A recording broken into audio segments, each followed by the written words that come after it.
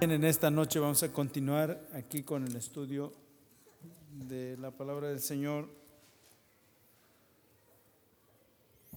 esperando que el Señor tenga misericordia de nosotros. Quiero compartir y hablar acerca de una pregunta que nos deberíamos de hacer todos, absolutamente todos. Y es esa pregunta que se encuentra en el libro de Job, cuando dice que si el hombre muriere, si volverá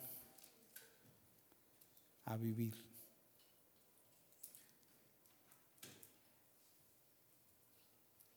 Interesante.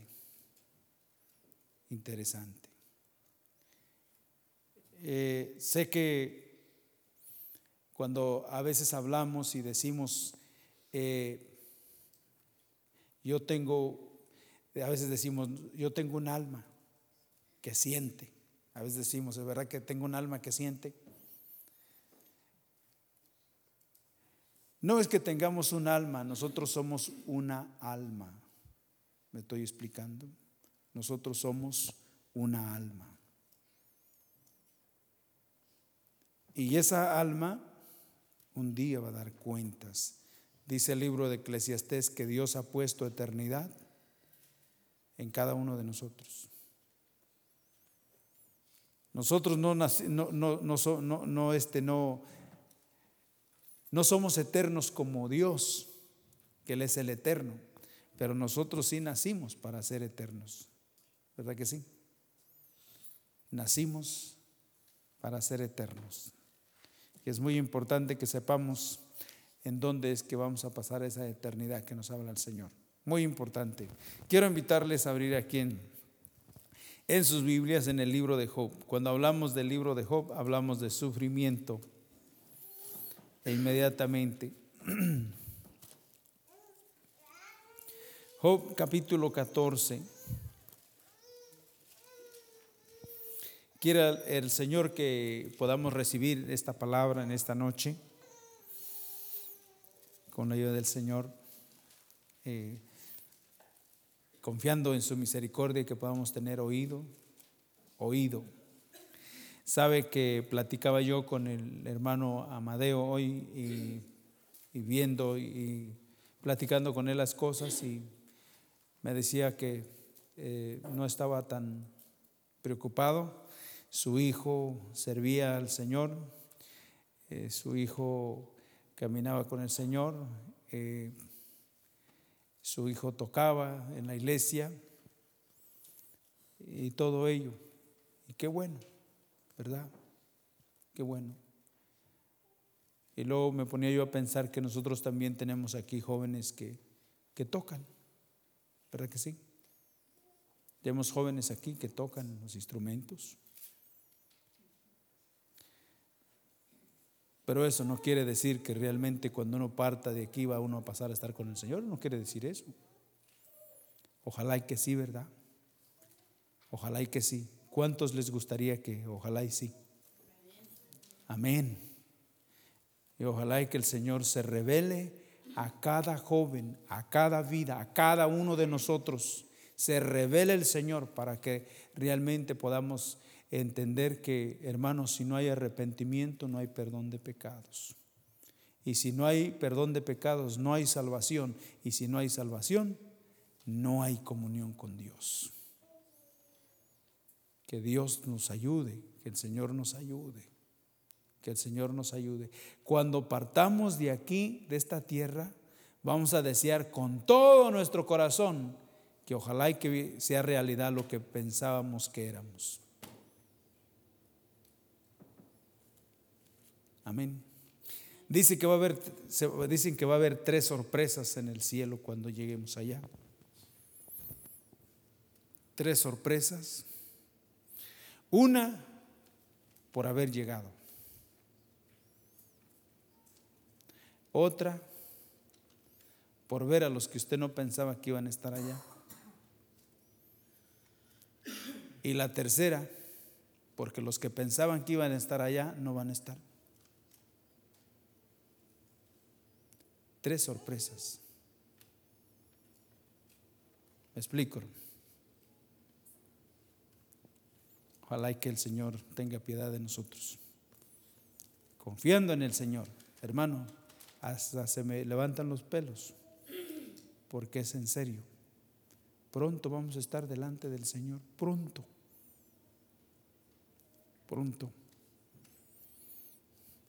Yo siento que ya me queda poco. Le dijo un hermano, le queda poco a mi velita, dice. ¿Cuál velita? Es la vida. Pero estamos confiando en el Señor, hermanos. Vamos a ir aquí a Job capítulo 14. Job capítulo 14.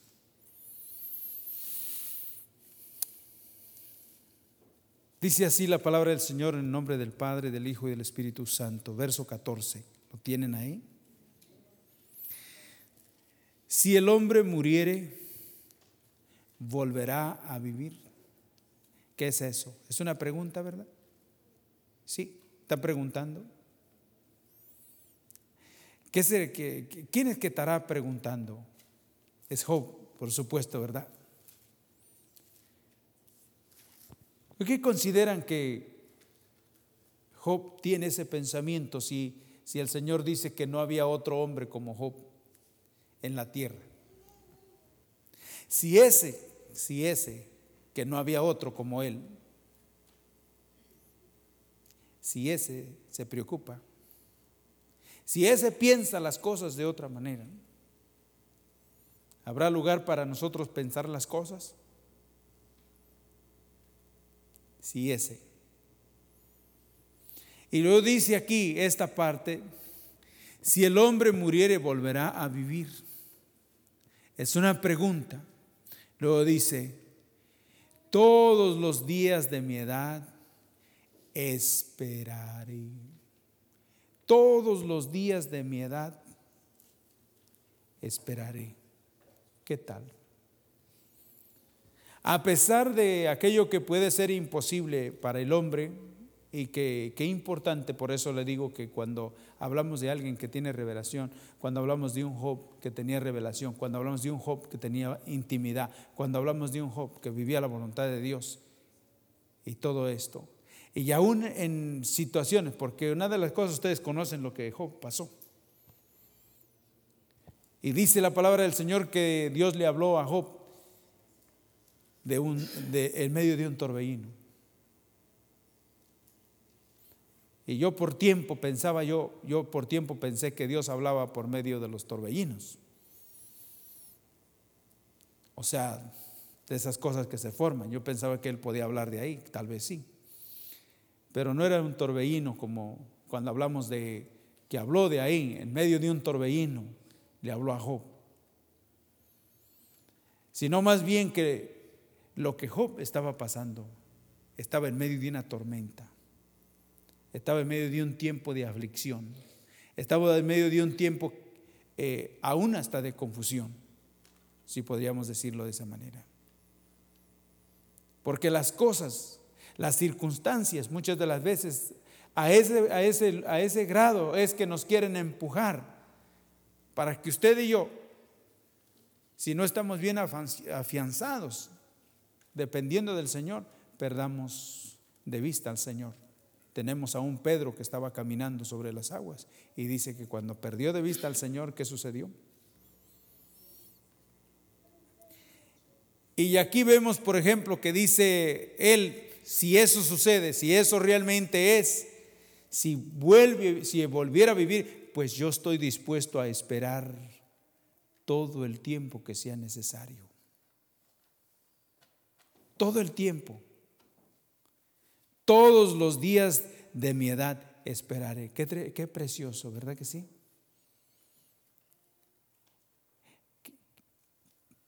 Cuán bello y cuán hermoso es realmente saber que estamos confiando en el Señor y que cada día que vivimos dependiendo de Él, estoy esperando, estoy confiando en ti, Señor, estoy confiando en que tú eres Cristo, la esperanza de gloria, Cristo en vosotros, la esperanza de gloria. ¿Podrá realmente vivir? Si el hombre muriere, ¿podrá vivir? Claro que el Señor Jesús le dijo a Marta, ¿se acuerdan? Cuando había muerto Lázaro. Yo soy la resurrección, le dijo, yo soy la resurrección, y el que cree en mí, aunque esté muerto, vivirá. Y el que está vivo, cree en mí, no morirá, sino que vivirá eternamente. Tenemos esa seguridad y esa es nuestra confianza. Y Job decía, si eso es, yo quiero esperar. Pero no sentado con un pie sobre el otro, sino confiando en aquel que tiene el poder, aquel que levantó a Jesús de entre los muertos. Dice que es el mismo que nos levantará. Amén. Dice aquí algo que es precioso. Si ustedes lo pueden ver, algo que es precioso aquí de esperar. Dice, todos los días de mi edad esperaré hasta que venga mi liberación. Hasta que venga mi liberación. Esperar, confiar en el Señor como pueblo, hijos de Dios, nacidos de nuevo. Pero cuántas de las veces estamos pasando, estamos experimentando cosas en nuestro corazón que ni aún por aquello de realmente de no tener una relación con el Señor, nuestro corazón duda de que el Señor lo puede hacer, ¿verdad que sí? Pero confiando en el Señor y dependiendo del Señor en una relación, Él dice hasta que venga mi liberación. ¿Qué dijo el Señor Jesús? Y conoceréis la verdad, y la verdad os hará libre, hará libre. Y luego dice el versículo 15 aquí, cuando sea libre, cuando venga esa liberación, entonces llamarás y yo ¿qué? Te responderé. Cuando haya sido libertado, cuando haya sido liberado. ¿Qué dice la palabra del Señor? Que Israel en Egipto no creía al mensaje que Dios había mandado a través de Moisés porque tenían congoja de espíritu. Estaban en aflicción, estaban bajo servidumbre. Y cada vez que se presentaba Moisés a Faraón, el Faraón les aumentaba las tareas y los oprimía más, ¿verdad que sí?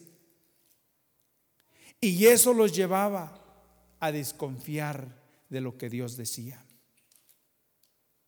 No tenían la confianza. Y también dice la palabra del Señor que tenían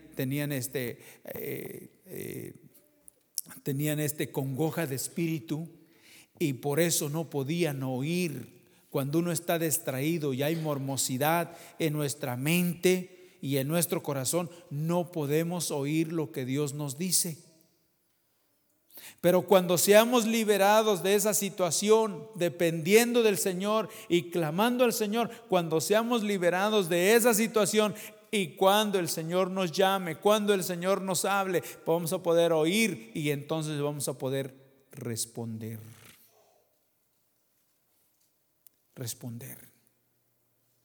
Porque saben que podemos oír y ni siquiera decir amén, ni siquiera poder decir heme aquí, Señor, entiendo tu mensaje, entiendo tu palabra, Señor, heme aquí, hágase con tu siervo, con tu sierva o con tu hijo, con tu hija, según tu voluntad. Estoy escuchando. ¿Me explico? No puede responder. Pero cuando seamos liberados, cuando el Señor meta su mano y usted y yo esté clamando porque el Señor obre, cuando Él nos libere, entonces vamos a poder tener un corazón sensible, una mente limpia y un corazón atento. Y entonces el Señor va a hablar y usted y yo vamos a poder decir como aquellos a los cuales Él hablaba, que le decía, heme aquí, Señor. Samuel,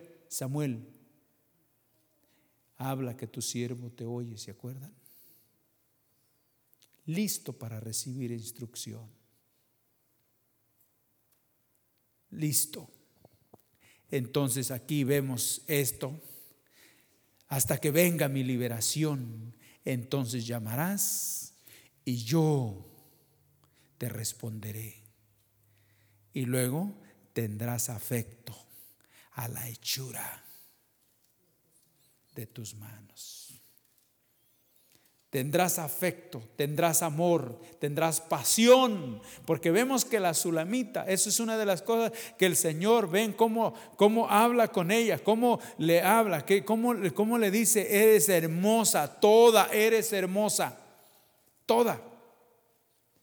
Paloma mía, perfecta mía. ¿Sabe por qué? Porque al final ella es liberada. Al final ella ha crecido espiritualmente. ¿Y sabe qué? El Señor la ama. ¿Sí? La ama. Y dice que nosotros somos esa iglesia amada del Señor, amada del Señor. Lo puede ver que es una iglesia, es una vida que Dios ha amado tanto que el Señor la ama. De tal manera que se entregó por nosotros. Hay un canto que he escuchado últimamente que me gusta, que dice que la vida del Señor Jesús en la cruz del Calvario fue como una flor que alguien pisoteó. ¿Se acuerdan que te dice que la hermosura, el rocío de su juventud? Pero en ese día dice que fue desfigurado, ¿verdad que sí? No hubo parecer en él. Fue como alguien como una flor, dice que alguien pisoteó. Pero ¿saben qué? Pero dice que en ese día, en ese momento, no se olvidó de nosotros. Él se acordó de nosotros. ¿Cómo no estar agradecidos con Él? Porque Él se acordó de nosotros. Y si hemos de vivir, y si aún muriendo, o si morimos, si hemos de realmente vivir, es por causa de Él. Amén. Dice la palabra del Señor que Él va a levantar aún nuestros cuerpos. Amén. Oh. Dice aquí esta parte, dice que tendrás afecto a la hechura de tus manos. Filipenses 1:6 dice que fiel es el que empezó la obra. Amén. Dice que es fiel para terminarla. Y eso para mí me da mucho consuelo. Eso a mí me da descanso. Y mi ruego, mi súplica, Señor, solamente que tú la hayas comenzado. Que tú la hayas comenzado, porque tú no eres un Dios mediocre. Si tú empezaste esa salvación en mi vida, eres poderoso, eres fiel para terminarla. Qué bueno es el Señor, amén. Dice el Salmo 138, versículo 8, que dice que Él no se olvidará de la obra de sus manos. ¿Quieren verlo aquí? Salmo 138.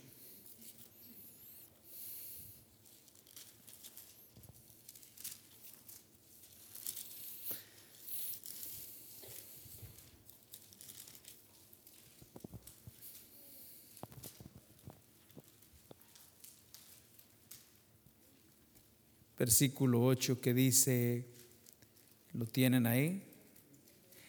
Jehová cumplirá su propósito en mí. Tu misericordia, oh Jehová, es para siempre. No desampares la obra ¿de qué? De tus manos. El salmista estaba seguro que se iba a cumplir el propósito de Dios en su vida. Yo estoy seguro. Él dice, Jehová cumplirá su propósito en mí. Tu misericordia, oh Jehová, es para siempre, para siempre. Y no desampares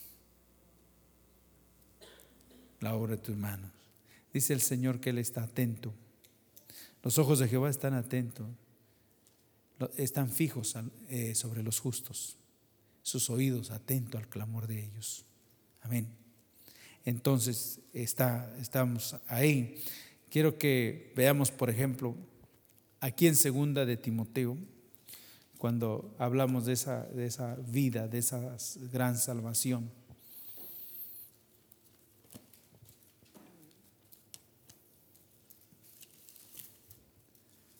Segunda de Timoteo, capítulo 1.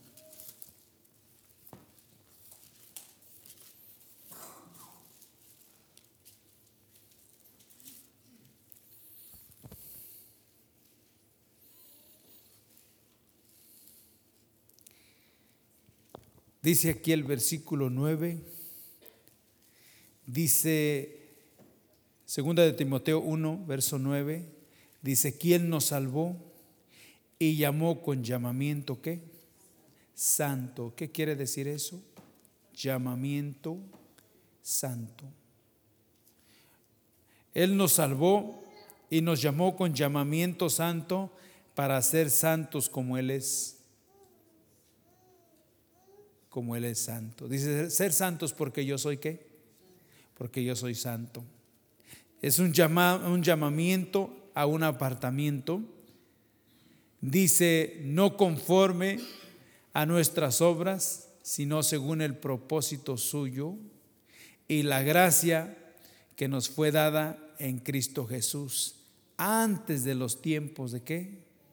De los siglos, antes de los tiempos de los siglos, antes que estuviese por ahí el universo, ya existía nuestro eterno Salvador, ¿verdad?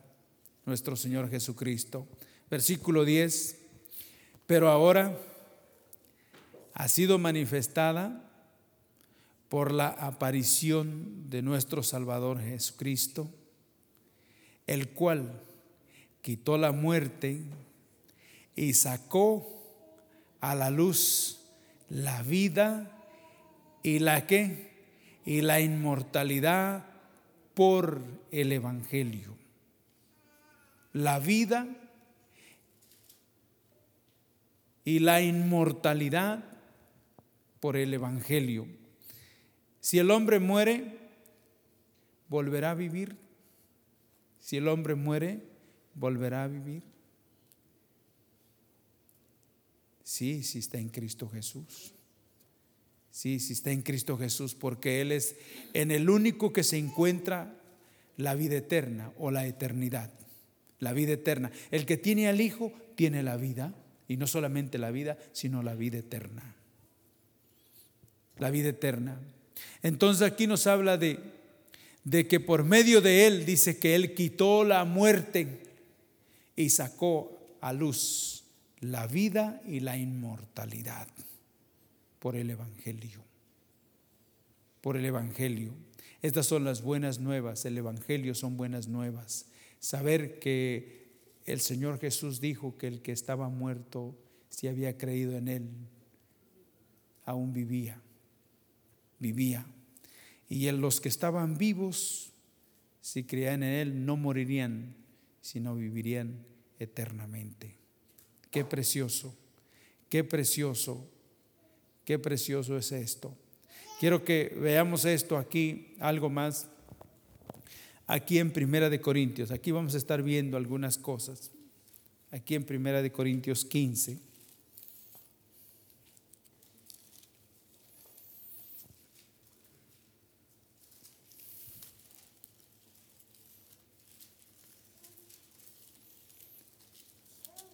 Primera de Corintios 15.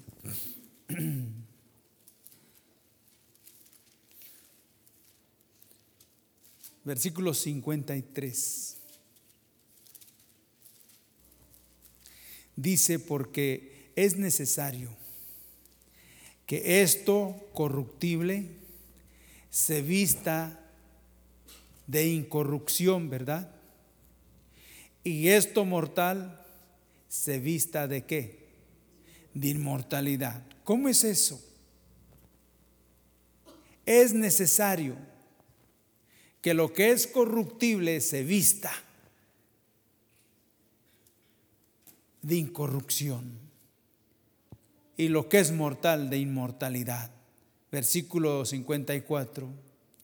Y cuando esto corruptible se haya vestido de incorrupción y esto mortal se haya vestido de inmortalidad, entonces se cumplirá la palabra que está escrita: sorbida es la muerte, ¿en qué? En victoria. Sorbida es la muerte en victoria. En victoria. Una de las cosas que vemos aquí, que no es la victoria nuestra, porque ¿dónde fue donde le puso fin a la muerte espiritual el Señor? En la cruz del Calvario, en victoria. Salió Él triunfando, salió victorioso. Pero esta palabra tiene que revelarse a nuestras vidas de tal manera que fíjense lo que dice la palabra del Señor: cuando esto corruptible sea vestido de incorrupción. Lo que es corruptible, lo que es realmente, por ejemplo, ¿qué dice la palabra del Señor en Colosenses? Que dice que es necesario que nuestro hombre viejo sea, o sea, que nos desvistamos del hombre viejo y que nos revistamos del hombre nuevo. El viejo es corruptible, el nuevo es incorruptible. Incorruptible. Es necesario que nosotros atendamos, como decía Job, esperar y esperar y esperar hasta que el Señor se revele a nuestras vidas y con su poder Él cambie nuestro corazón. Sea Él realmente quien cambie nuestro corazón. Hasta que cambie, porque tiene que cambiar nuestro corazón. Tiene que desvestirse el viejo hombre y revestirse del nuevo. Y veamos aquí esto. Entonces dice, cuando esto se cumpla, dice, cuando esto corruptible se haya vestido de incorrupción, esto y lo mortal, dice, se haya vestido de inmortalidad, entonces se cumplirá la palabra que está escrita: sorbida es la muerte en victoria. Y aquí entonces vemos el versículo 55. ¿Dónde está, oh muerte, tu aguijón? ¿Dónde, oh sepulcro, tu victoria? El aguijón, versículo 56, ya que el aguijón es la muerte, ya que el aguijón dice de la muerte es el pecado y el poder del pecado, la ley. Veamos aquí, cuando nos habla de esto, ¿dónde está? ¿Saben? Cuando dice aquí que el pecado, ¿verdad? Dice que la muerte es el pecado, el aguijón de la muerte, ¿verdad? Y le dice, ¿dónde está? ¿Dónde está, oh muerte, tu aguijón? ¿Y dónde sepulcro tu victoria? ¿Sabe por qué? Porque el apóstol Pablo había recibido esa revelación que Cristo Jesús había tomado el pecado, su pecado, en la cruz del Calvario. Y ya no hay muerte para los que están en Cristo Jesús. Y podía decirle, ¿dónde está? ¿Dónde está? Tú no tienes parte ya en mi vida, porque para eso apareció Cristo en mi vida. No solamente que la muerte no tiene, sino también el pecado. ¿Saben? Dice que para eso apareció el Hijo de Dios, para destruir las obras del diablo. ¿Verdad que sí? ¿Dónde está? Pero eso tiene que el Señor revelarlo a nuestras vidas, a cada uno de nosotros. Cada uno de nosotros puede entender la palabra a veces diferente, pero no es como nosotros la entendemos, es como el Espíritu Santo quiere darla a conocer. ¿Dónde está? Cuando se ha vestido, hermanos, cuando se ha vestido. Algo algo precioso que veíamos en el libro de Cantares, que dice acerca de la Sulamita. Dice que descendió al huerto de los nogales para ver el fruto. Y una de las cosas que conocemos acerca del nogal, ustedes saben cómo está su fruta de los nogales, cómo es eso de la nuez. Conocen ustedes la nuez, ¿verdad? ¿Cómo está el fruto del nogal? ¿Cómo es? ¿Verdad que se usa de un capote, de una cáscara? La nuez está cubierta de una cáscara, ¿verdad? O sea, ahí está dentro el fruto, pero cubierto con una cáscara. Ahí está el fruto. ¿Y sabe qué dice la palabra del Señor acerca de la iglesia? Dice que la iglesia tiene que estar vestido de toda la armadura de Dios, preparado, habiendo adquirido conocimiento, estando dependiendo del Señor. Dice que totalmente vestido de toda la armadura de Dios, para que podáis apagar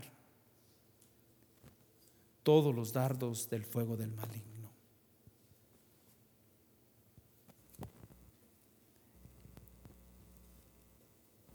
Habrá cierto momento que nos inquiete esto, para realmente pensar que realmente nos hace falta mucho.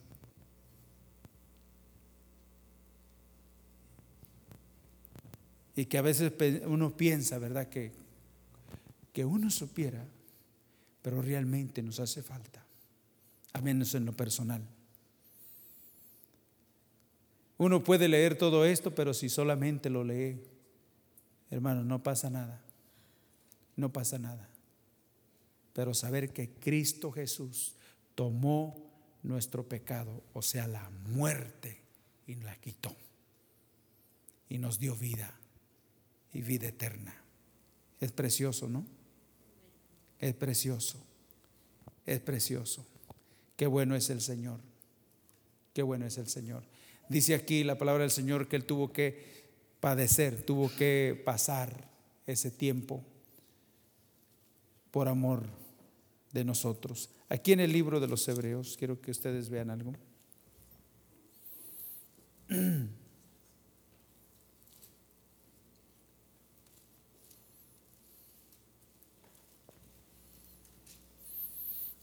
Hebreos capítulo 2.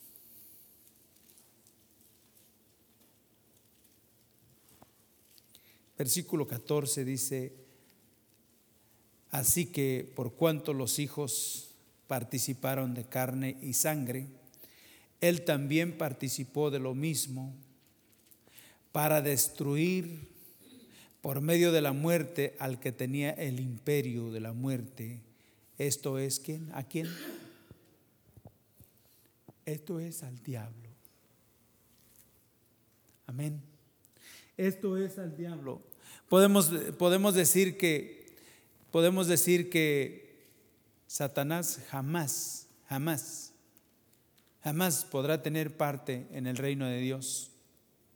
Y nosotros pertenecemos al reino de Dios. ¿Cómo es posible que Él pueda entrar y a veces hacer de las suyas dentro del pueblo de Dios? Él no tiene parte ni suerte en ese reino. Y entonces, como vemos que de repente obra, ¿verdad que sí? ¿Quién tendrá la culpa? ¿No será que a veces nosotros abrimos puertas para que Él entre y haga de las suyas, ¿verdad? Él no tiene parte ni suerte en el reino de Dios. El reino de Dios es para aquellos que han sido redimidos, aquellos que han sido lavados y comprados con la sangre del Cordero. Y aquí nos habla que dice que por medio de aquel que tenía el imperio de la muerte, esto es el diablo. Y dice: y librar a todos los que por el temor a la muerte estaban durante toda su vida sujetos a servidumbre. A servidumbre. Saben, una cosa es importante que notemos: ¿quién no tiene miedo a morir?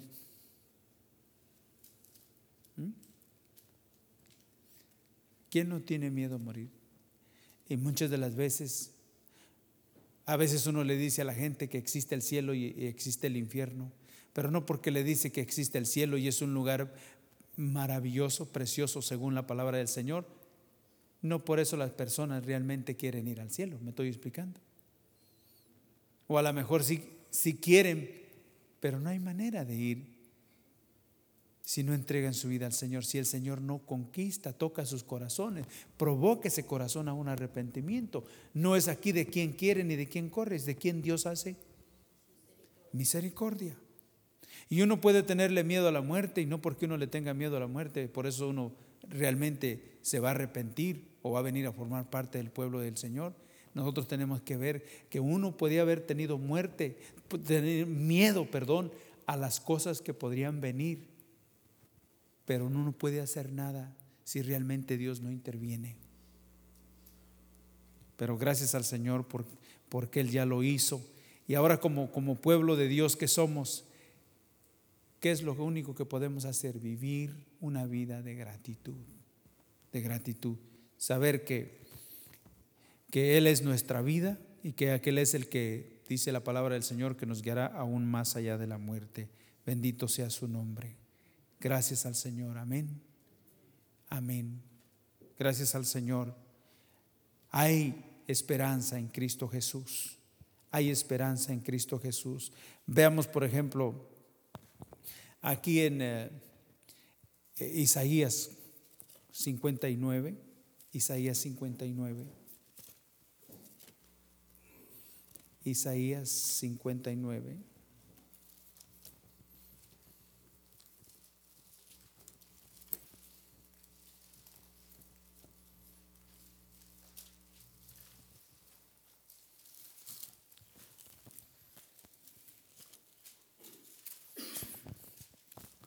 Versículo 20.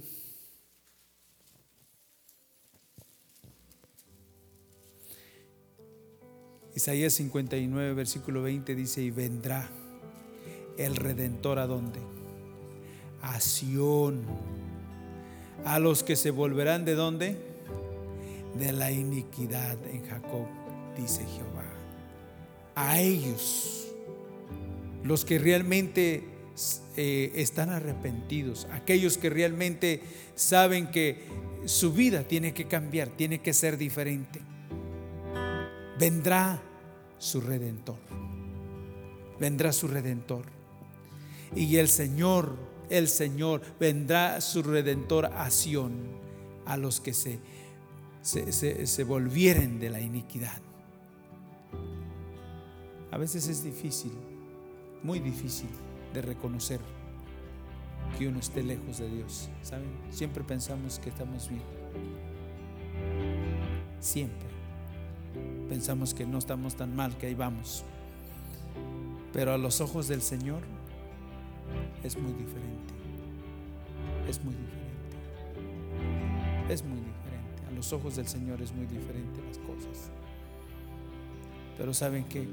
Hay una palabra para nosotros en esta noche. Hay una palabra que, a pesar de aquello que pudiéramos ver y todo, que pudiéramos realmente poder ver y oír cuál es el propósito de Dios para con nuestras vidas. ¿Por qué nos tiene aquí? Capítulo 59 de Isaías, Dios habla muchas cosas a su pueblo y por fin les promete que Dios los restaurará, que el Señor va a intervenir. Capítulo 60, esta es la palabra que el Señor tiene para nosotros. Capítulo 60, versículo 1, que dice: levántate, resplandece, porque ha venido tu luz y la gloria de Jehová ha nacido sobre ti. Es cierto que tu Redentor vive. Es cierto que el Señor quiere hacer las cosas. Es cierto que tu Redentor viene a Sión. Él quiere obrar en su pueblo. Es cierto. Pero ¿qué sucede? Ahora que tenemos esas promesas de parte del Señor y que Él quiere realmente obrar en cada uno de nosotros, ¿qué está pidiendo el Señor que hagamos?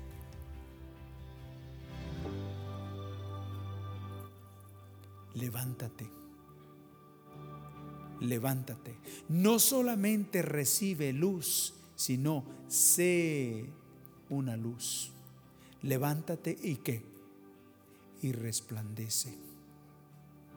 No solamente que has sido salvo, muestra, enseña, da a conocer que realmente lo eres. Que realmente lo eres. Que Dios realmente Él está obrando en tu vida. Y que hay promesas y que ciertamente está su palabra, y pero que también estoy adquiriendo revelación y el Señor se está revelando a mi vida. Y aquí dice: levántate, resplandece, porque ha venido tu luz y la gloria de Jehová ha nacido sobre ti. ¿Qué tal, hermanos? En medio de todo lo que se pudiera ver una noche, por decir una noche así oscura, y contemplar algo, contemplar el panorama, pero en una noche oscura, y de repente un bosque, ¿cómo le llamamos? Un collado, un bordo, de repente hay una luz.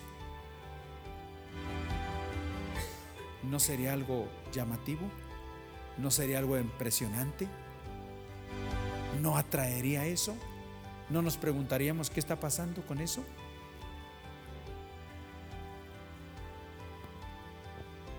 Dice el Señor: tú eres alguien que yo he escogido en medio de un panorama, de un caos bien crítico, bien difícil, donde se ha de ver mi gloria, donde se ha de ver mi poder. Ha de ser notorio que mi pueblo es diferente.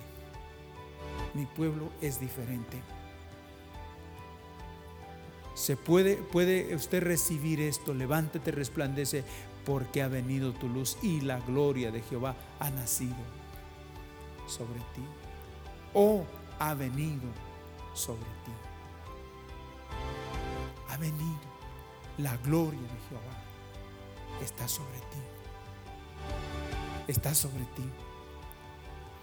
Es tiempo, dice el Señor, de que realmente empecemos a caminar y a dar frutos de lo que es realmente Él.